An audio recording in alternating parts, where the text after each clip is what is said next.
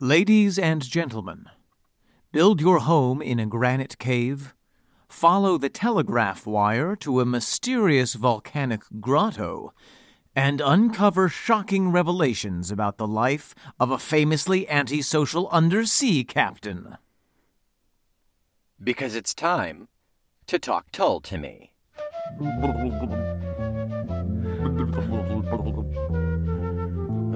Those bubbles for the underwater. It's unsettling. Welcome back, ladies and gentlemen. I'm Omen Sade. And I am Nick McGill. Together we are Feckless Momes. And this is Talk Tull to Me. A mission of survival on the deserted island that is Prog Rock. From the early moments of learning to start a fire by rubbing two jazz records together, to the more evolved situation of capturing wild bassists to milk them for your supper, all the way through to learning how to harness the electrical power of the flute gods themselves. Don't forget killing your first drummer. That's a special time for everyone. Oh, yeah. Well, he had the most meat on him. That's right. This is your survival guide for the island of Jethro Tull. Song by song, week by week, we will tick off another episode and another listener on the log where we chart how long we've been here until help finally arrives. You get a tick off, like make angry. Ah, that's very, very linguistically clever, Nick. I've been called worse. Before we get into things this week, Omen, we have a little housekeeping, which we haven't had in a while. That's true. The house is filthy. Yeah, Mary is here remotely, so everything is safe. Social distancing. She's quarantined. We're quarantined. It's okay. I'm sending in the robots to clean the living room now. It's just a Cuisinart on a remote control car. I don't know. Yeah, with a broom stuck in the top of it. Yeah, and it's pointing up. It's like it doesn't touch anything. clean anything. Yeah, it just gets wood chips all over. Oh no. Yeah. Well, that's why I didn't give her my address. That's So yes, Nick, we have a little bit of feedback from a listener. Always excited, always appreciated to get some words back out of the ether. We love it when the void yells back at us. Yeah, to know that we're not just talking, I wouldn't say on empty ears, but not on the four established ears that we know we have. Yes. Sometimes the void just yells back, "Keep it down up there. Some of us are trying to sleep." It's like cranky early to bed void. Yeah, yep. Sir, sensors have detected another star in the sky. Dear Lord, that's 5 stars. 5 stars. 5 stars. 5 stars. 5 stars. So, Nick, here we have a 5-star review, although it does say 4.5 stars rounded up. What? We'll take it. The title of the review, I mean, if we're doing averages, it still gives us the 5. I'll take it. Yeah. And this little review comes from Chris S., all the way from jolly old England. Across the pond. Shall I do a silly British accent, Nick? Omen, I cannot make that decision for you, and I will be no part of it, but I cannot stop you. Loud and clear. At the ripe young age of 39, I missed many a Tull milestone, Tullstone, due to a difficult but common condition known as pre-birth. With clear and informed guidance from my father, Kevin, I quickly became a young Tullster and a fan of the fine works already laid down in history. Having fallen in love with punk, ska punk, skate punk, street punk, and reggae through my teens and to the present. Going up the pool every August to the world's best punk festival that is Rebellion, I've still always found time to keep up with Tull and enjoy life. Most recently at my local cathedral in Ripon, where JT, in the current incarnation, played a rousing Christmas concert for the benefit of said cathedral and all us souls crammed in. Thinking I knew a fair bit about the songs I've listened to and whistled along to, I now find myself listening to these two modern-day minstrels preaching the good word and shedding more than a rose-fingered light on each tune, and delivering what is, quite simply, a podcast talking about the songs of Jethro Tull. Never has there been a more succinct and accurate description of our podcast. It is simply a podcast talking about the songs of Jethro Tull. Thank you, Chris S. Does what it says on the tin. It does what it says on the tin. It does exactly what it says on the tin. Yeah. Yeah, thank you, Chris. Thank you for those 5 stars and those fiercely average reviews. Good. And you know what? I will strive to be just as banal as we've been thus far. Yeah. We will stand upon the mountaintop of mediocrity and shout, meh. No, halfway up the mountain. Nick, what else do we have coming through the flap? Well, I think that it is high time, as we've only 2 more episodes left for Thick as a Brick. Yes. We promised that we would talk about the album artwork. And Nick, we always keep some of our promises. I always mostly keep a portion of my promises. That's right. So, yes, this artwork. We've said previously that it took as long to create the artwork as it did to record the album. And Yeah. if you're familiar with the artwork, you can see why. The original vinyl artwork itself, not unfortunately, you just can't get that experience with like a CD or even digital. That's right. Did you ever have the original vinyl, Omen? Have you ever seen it at least? Like held it in person? Perhaps. I certainly have never owned this album in person. I think that I have seen it. I didn't appreciate it when I had it as a kid. Well, when I had my dad's as a kid. Yeah. But it's really cool. One never does appreciate the things one has as a child. That's true. Youth, That's very true. knees that don't crack when you walk. Oh gosh, a good lower back. Mm-hmm. I Yeah. yearn for those. Oh, a non-terrible shoulder. Wow. Man. Yeah. Yeah. I need to go weep for a minute. And so it is a 12-page newspaper. It's really amazing. It is the St. Cleve Chronicle and Linwell Advertiser. And it was put together by... It came out of the minds of Ian and company. And here's a little quote right from Ian. For whatever insane reason, and who knows where our heads were at the time, the idea developed of not just having an ordinary or even an elaborate sleeve, but to have a newspaper. And one that reflected the style and approach of the local newspapers back then.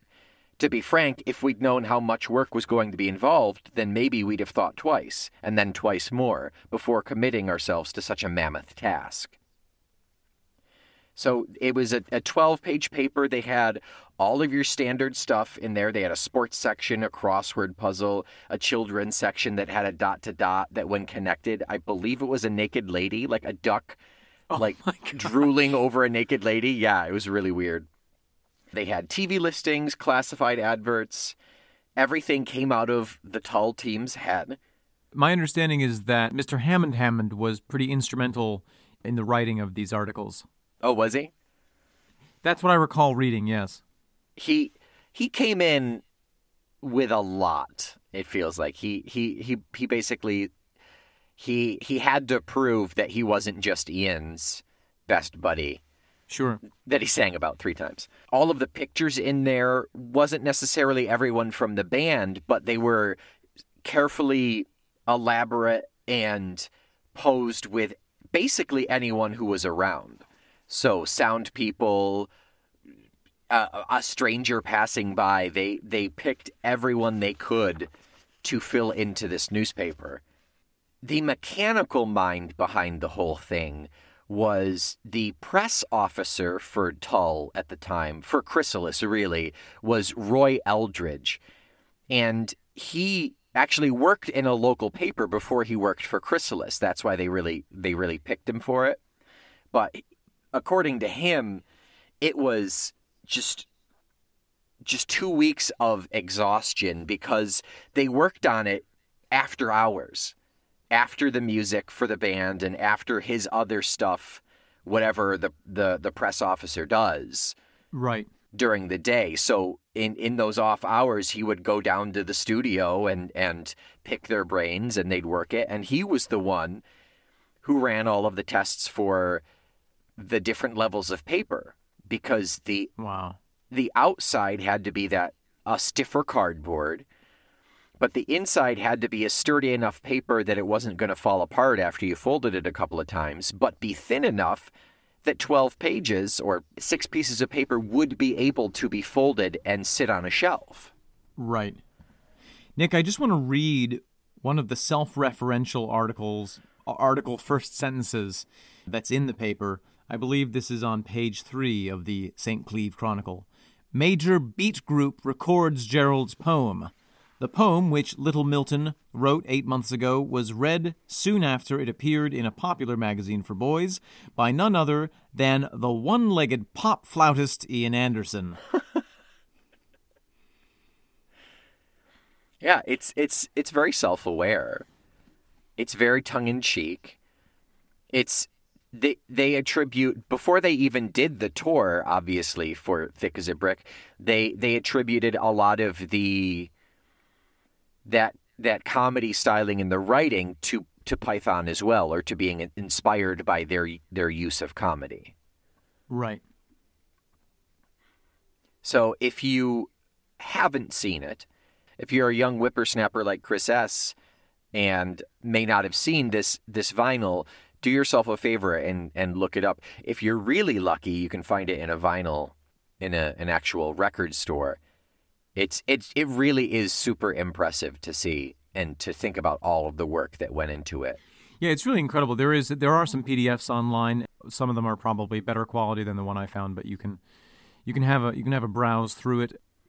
You know, it's so dense. It's not like a picture. You know, it's just solid text everywhere you look. Yep. It's those long, thin running columns. Yeah. It's. For those of you too young to realize, newspapers are pieces of paper that were delivered. Ha ha ha. Omen, you post-millennial you.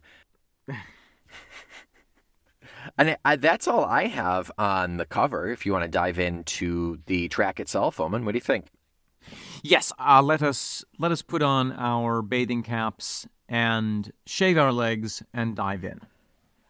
I prefer just completely nude and hairy, to be honest. So you know, whatever you feel comfortable with, Nick. That sounds like a terrible film noir detective story. Nude and hairy. Completely nude and hairy? Yeah. Oh, The Adventures of Completely Nude and Hairy. Yeah. That. So, Nick, this is our second to last section. It is, yep. Thick as a Brick, and what are we calling this section? This is Tales of Your Life, the next 5.5 minutes on the album. So this is, this is 12.5 minutes in. It's 5 minutes, 24 seconds. Tales of Your Life. Let's have a listen. Let us.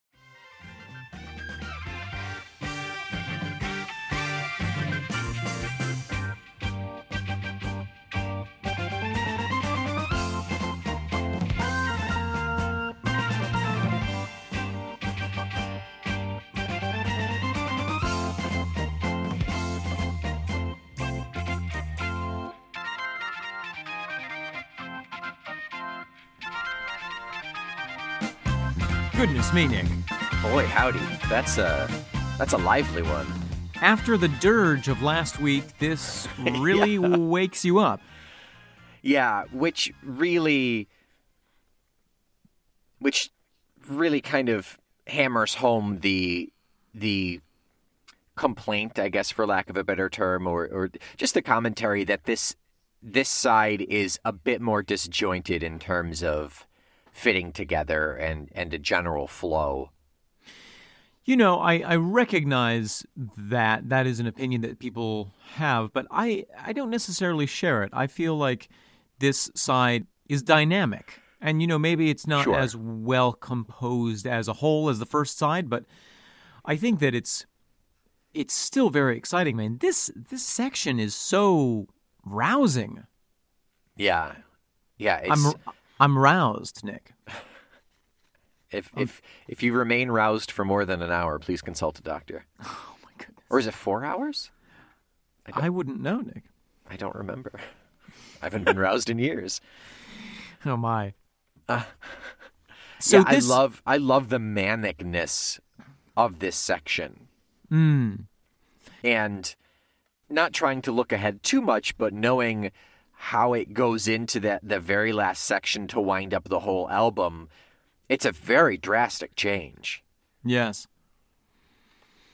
Well, this to me really feels combative and climactic in a way, you know, especially where it's coming from with the rest of the B side moving toward this moment and kind of exploding, especially, you know, with the last 5 minutes that we heard last week being so slow and so interior and contemplative.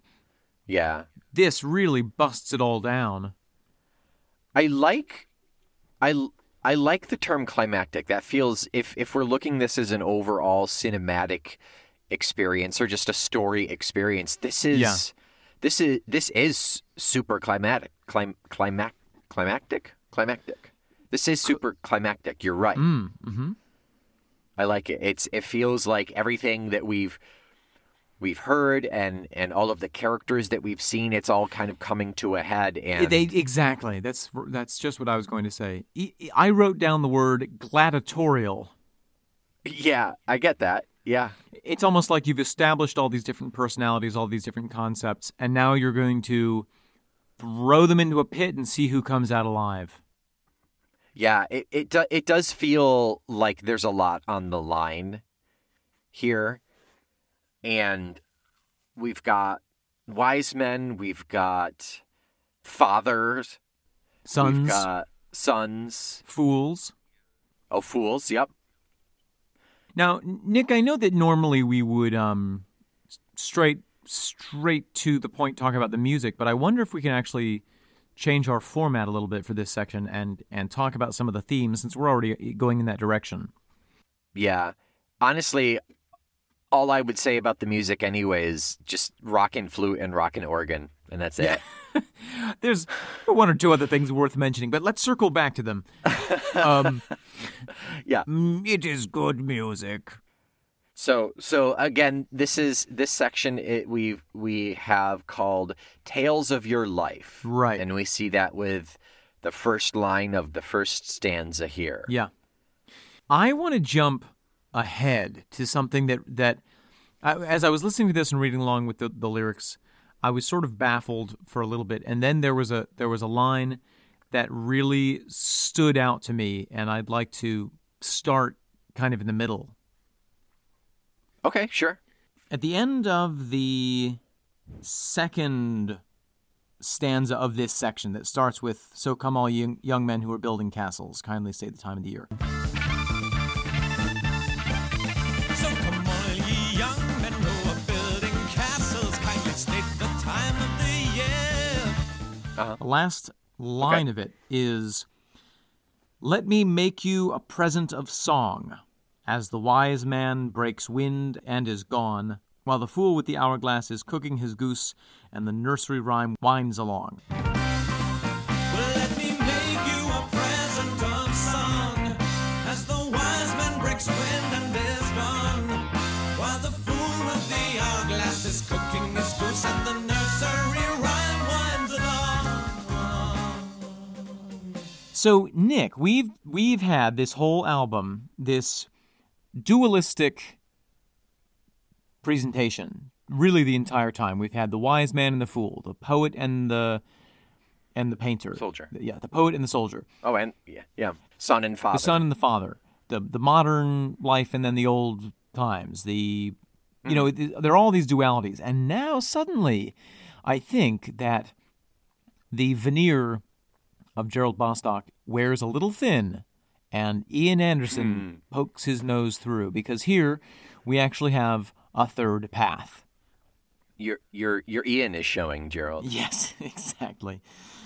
Let me make you a present of song. Now, that's a sort of a concept that we've heard a couple of times before, and we will continue to hear many times through the years. The figure of the one-legged flautist as the Pied Piper sort of thing. Ian being the minstrel. Exactly. Yeah. And so we have Let Me Make You a Present of Song, while the wise man breaks wind and is gone, while the fool with the hourglass is cooking his goose. So we've established, here's what the wise man is doing, he is useless. Here's what the fool is doing, equally useless. And in the middle of it all, I'm making you the present of song. I'm offering a third path. Yeah. For me, that's a really telling moment of this, and I think that for me it sort of acts as a key to unlock the rest of this section. Okay. So you're saying that is the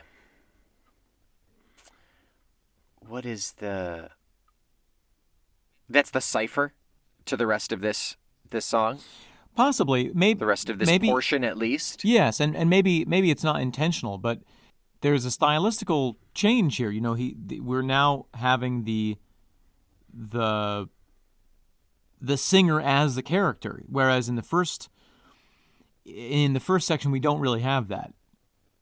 In the first part of the album, we don't really have that. It was very easy to process it under the assumption that, this is quote-unquote Gerald Bostock as our narrator, so it's a character of a character. Right. It was kind of Ian thrice removed and twice removed. And you're right, it kind of, those layers kind of got peeled away in the rough scratching of this vinyl, of the aggression that this song has kind of culminated in. Right. And now it's just him poking his head through a broken door saying, "Here's Ian." Or is it, that the character, the speaker of this ballad, of this ancient rhyme, has gone through this journey and, in the previous section has gone to the underworld, and we've had that whole spiritual going inward section, and now they have emerged in their fully expressed form, which is that of the minstrel. Let me tell you the tales of your life. Not only, that in the beginning it's just the speaker is just expressing their own remove from the world, and there's no purpose to that existence except that they exist in a way that they don't fit in anywhere. And now they've gone through this process, and now they have a purpose, which is to tell the tale, to sing the song. Okay. Yeah, I like that. So it could very well still be Ian as Gerald as the narrator. Sure. And it could almost be it's an epic hyperbolic exaggeration of how Ian became what he is. Right. Like, this is my story. Yeah. Loosely based on the life of Ian Anderson, Right. If this were like a made-for-TV movie. Right. Life says you can choose this path or you can choose this other path, and Ian says, no thank you. I will do this third thing that you didn't offer me as an option. Yeah. And, of course, in typical fashion, he goes on to satirize everything around him. I mean, I think it's very telling how he has the wise man breaking wind, and then he also has the pick up your dead as the sins of the father are fed with the blood of the fools and the thoughts of the wise from the pan under your bed. He's, Yeah. Let me help you to pick up your dead as the sins of the fathers are fed with the blood of the fools and the thoughts of the wise and from the pen under your bed. I didn't know that line existed until actually reading it. Yeah. And that's a really good line. He's saying that's a really, really good line. all of your efforts and all of your identities and intelligence or work is all basically piss. Can I say piss? Yeah. Can I say piss on the podcast, Nick? I think you can, yeah. Everything that you've spent your time on, everything that you value or think is the right decision, it's whether you're a wise man or my father who's worked his life away, it's all garbage. It all ends up in the It's all toilet. waste. Yeah. Yeah, so why not do something you want to do, like paint or be a poet Yeah. Or say a nursery rhyme. I mean, or say a nursery rhyme? that's sort of the interesting comparison that gets implied there at the end. Yeah. And that is, to me is that's more self-awareness. I think that is in reference to all of this. This is that nursery rhyme. Absolutely. But also, It's know, just a the lot starker than we're used to.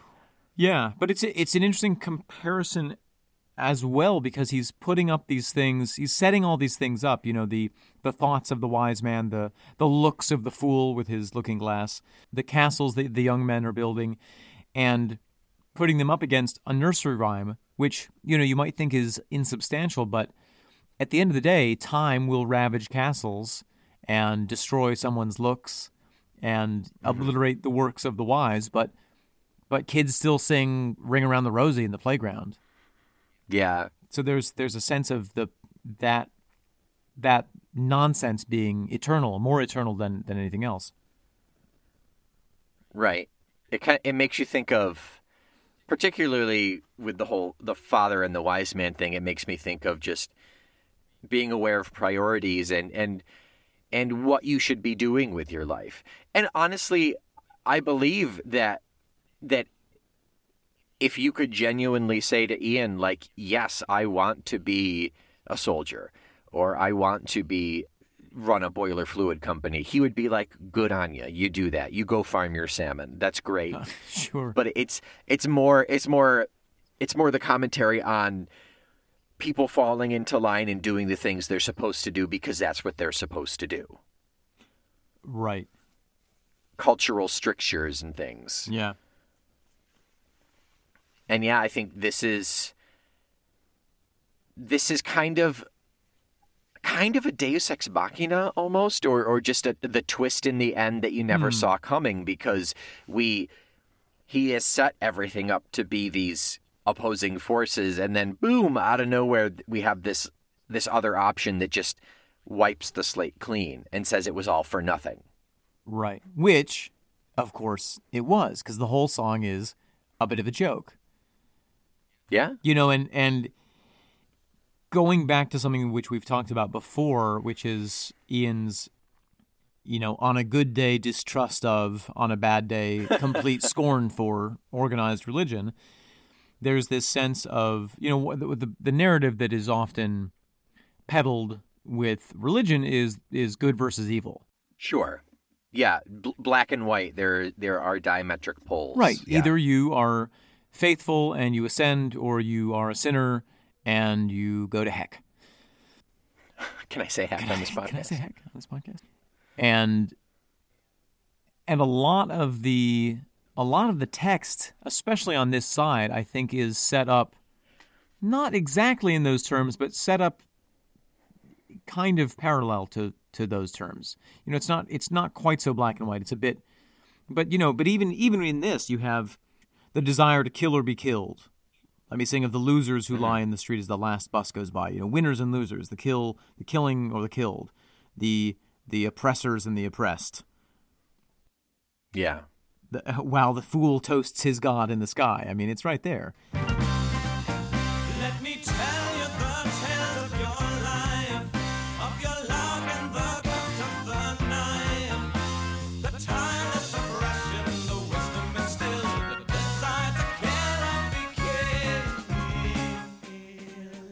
And he then rejects all of that by taking on his minstrel persona. And Nick, I'm going to go out on a limb here because I think there's a tasty apple out there. You be careful. Whoa! Never mind, it was a bird egg. It was a balloon. There's almost something symbolic about the image of Ian Anderson standing on one foot because he's struck a balance standing on a piece of ground which is too thin to be categorized into this side or that side. I would like to know when he first started doing that. I wonder when that came about. And I know he's had various explanations as to why he did it, but Do you recall what some of them are? not a one. But I do, like, some people have posed like it's a yoga thing, and he's shot that down. I Yeah, know he that. doesn't seem to me like the kind of guy who was doing a lot of yoga in the 1970s. Yeah. But I wonder if it was a conscious decision. I wonder if it was an image thing that he really wanted to push for that reason that you came up with for something like that, as opposed to just as if he wasn't quirky enough being the lead singer / flautist for a rock band. He's now going to stand on one leg, like. Or was it conscious? I feel like there'd be more behind it. I don't know. I mean, a very wise and frustrating professor of mine once told me that if you push far enough in any direction, you will arrive at the classics, at things which are archetypal. Okay. Yep. So you can go, if you go really, really far in any extreme direction in terms of performance or imagery or poetry, you will arrive at not exactly something that somebody's already done before, but something which is iconic and fundamental to humanity. And I wonder if Ian was just following an impulse with performing and thinking, how can I make this more extreme? How can I make this more extreme? Wow, this feels cool. And then suddenly, bam, there we have that image. And I know that there is, Yeah. I think an Indian god, like an East Indian god, who is who's always depicted as standing on one leg playing the flute. Really? I believe so, yeah. This may be one of the things that I'm not just making up, Nick. I can never tell with you. I know. Me neither. But Shiva stands on one leg. but he don't play the flute. Or do he? Ekapada is a one-footed aspect of the Hindu god of Shiva. Okay, we're halfway there. I don't see flute. No, we're still living on a prayer. Oh God, no Bon Jovi in this podcast. So the official explanation is that he used to stand on one leg while playing the harmonica because he would hold the mic stand with the other leg for balance. Okay.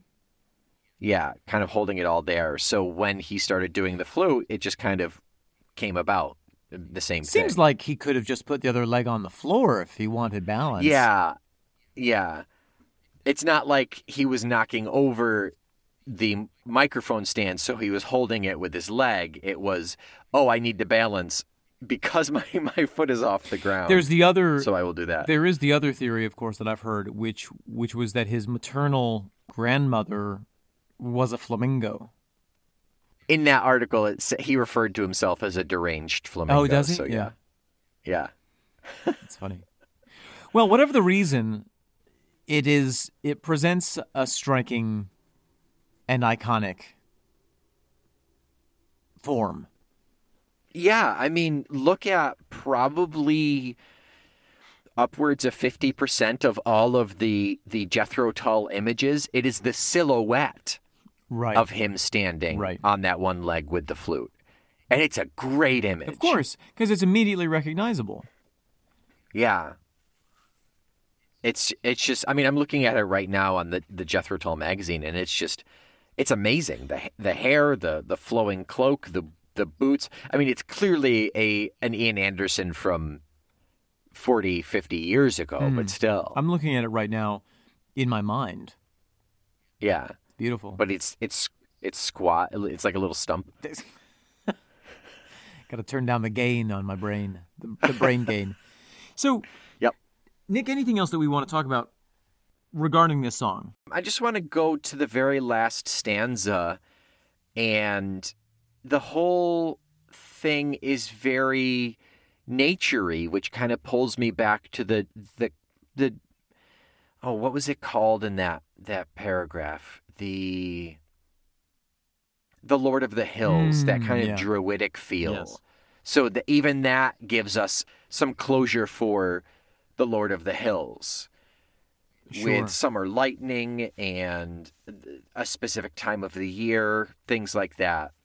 I love the imagery of lightning is about to strike you. Are you going to put on a suit of metal armor to protect yourself? Yeah. This is hilarious. The fool stands in his suit of armor, and the wiser man who rushes clear. So we still have the fool and the wise man, but in that instance, the wise man is actually making a good decision. Well, I think it's interesting that it's the wiser man, not a capital W wise man. Yes, but that's what I was going to say. Yeah, a less of an idiot. Yeah, it's not the proper noun wise man character that we have known so well throughout this song. Just musically, there are a couple things that I want to direct our attention toward, just because I think they are delightful. Oh yeah, we covered it. Organ and flute. Oh, that's right. Great. That's right. just two things on the percussion side. Some lovely triangle work. The triangle is earning its bread on this section. Ding. Ding. Ding. I want to give Barrymore Barlow 10 points for his use of the timpani. What a hell of an album to really start on for this one. Like, so good. Yeah. And also this section has more dynamics than any other section I think that we've heard before. It really drops into the very, very, very quiet, and then ramps up to loud, and then drops back into quiet, and then it's quiet, but then the timpani comes in. I mean, it's really jumping back and forth between piano and fortissimo in a way that's very exciting and engaging. And it really helps that the loud and fast side of the spectrum is so extreme. Oh, yes. Too. Oh, yes. Oh, yes. Oh, yes. Oh, yes. Oh, yes. And join your voices in the hellish chorus, mark the precise nature of your feet. See the summer lightning cast its bolts upon you, and the hour of judgment draweth near. Would you be the fool stood in the suit of armor of the wiser man who rushes clear? Well, on that note, Nick? Yes, Omen. To what do we have the pleasure of looking forward toward listening to us talk tall about next week? I'm going to diagram that sentence. I'll be back in half an hour. Next week is the final 3 minutes off of the entire album. Yeah. It is the Childhood Heroes reprise. So really, we're just going to rebroadcast our episode from a couple weeks back, right? Yeah, let's see. That would have been on 4/21. You Curl Your Toes in Fun, Childhood Heroes, and Stabs Instrumental. Oh, that was the end of side one, actually.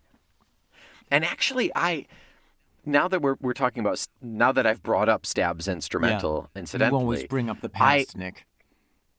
Stabs Instrumental, it's not possessive, stab possessive. It's stabs as in like I will stab multiple times. Oh. Stabs instrumental. Because it's dun, dun, dun.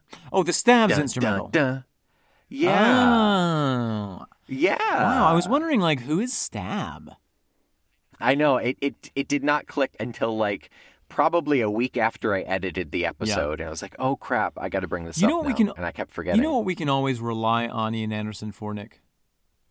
What's that? Proper grammar. Salmon. Well, I'm not entirely sure.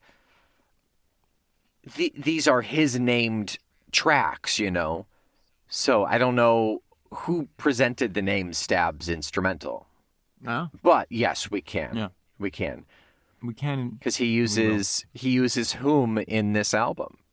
and in a very conscientious and appropriate manner.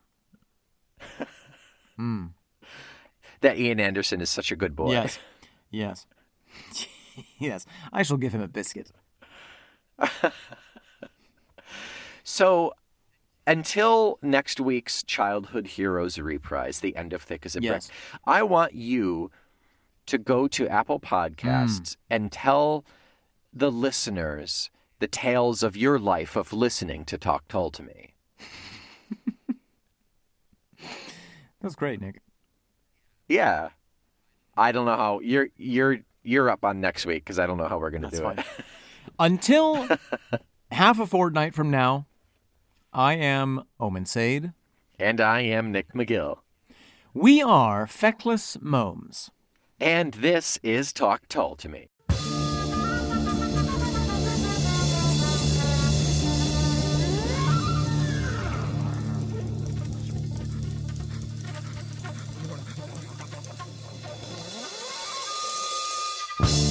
Omen, I've gotten a couple of letters and emails. Yeah. Here's what's I'm gonna take this one up on top, and let's Yeah, see. it's about your language usage. Oh my God. Yeah, we got a lot of complaints about heck. I've never flippin' seen anything like this. Thank God we're not recording this. Gee it's- whiz, Nick. This Omen, really yanks my bracelet. I don't blush often or easily, and I'm feeling a little uncomfortable. I'm madder than a pig on a diet. I think we need to work on your anger management and make it conscientious choices of language. Listen, you lollipop, when I tell you that Talk Tall to Me is a heckin' proud member of the Feckless Momes audio network, I want you to open your gee whiz eardrums and listen to me about that. I will. Omen, I will put the chair down. I'm sorry. I just got excited. I know. Well, It's I don't like to feel stymied in my usage of language. I know. Sorry for using the word stymied. I will. I'm trying to stop. I'll just put an explicit tag on here and we'll be fine. I'm gonna go pound an apple juice.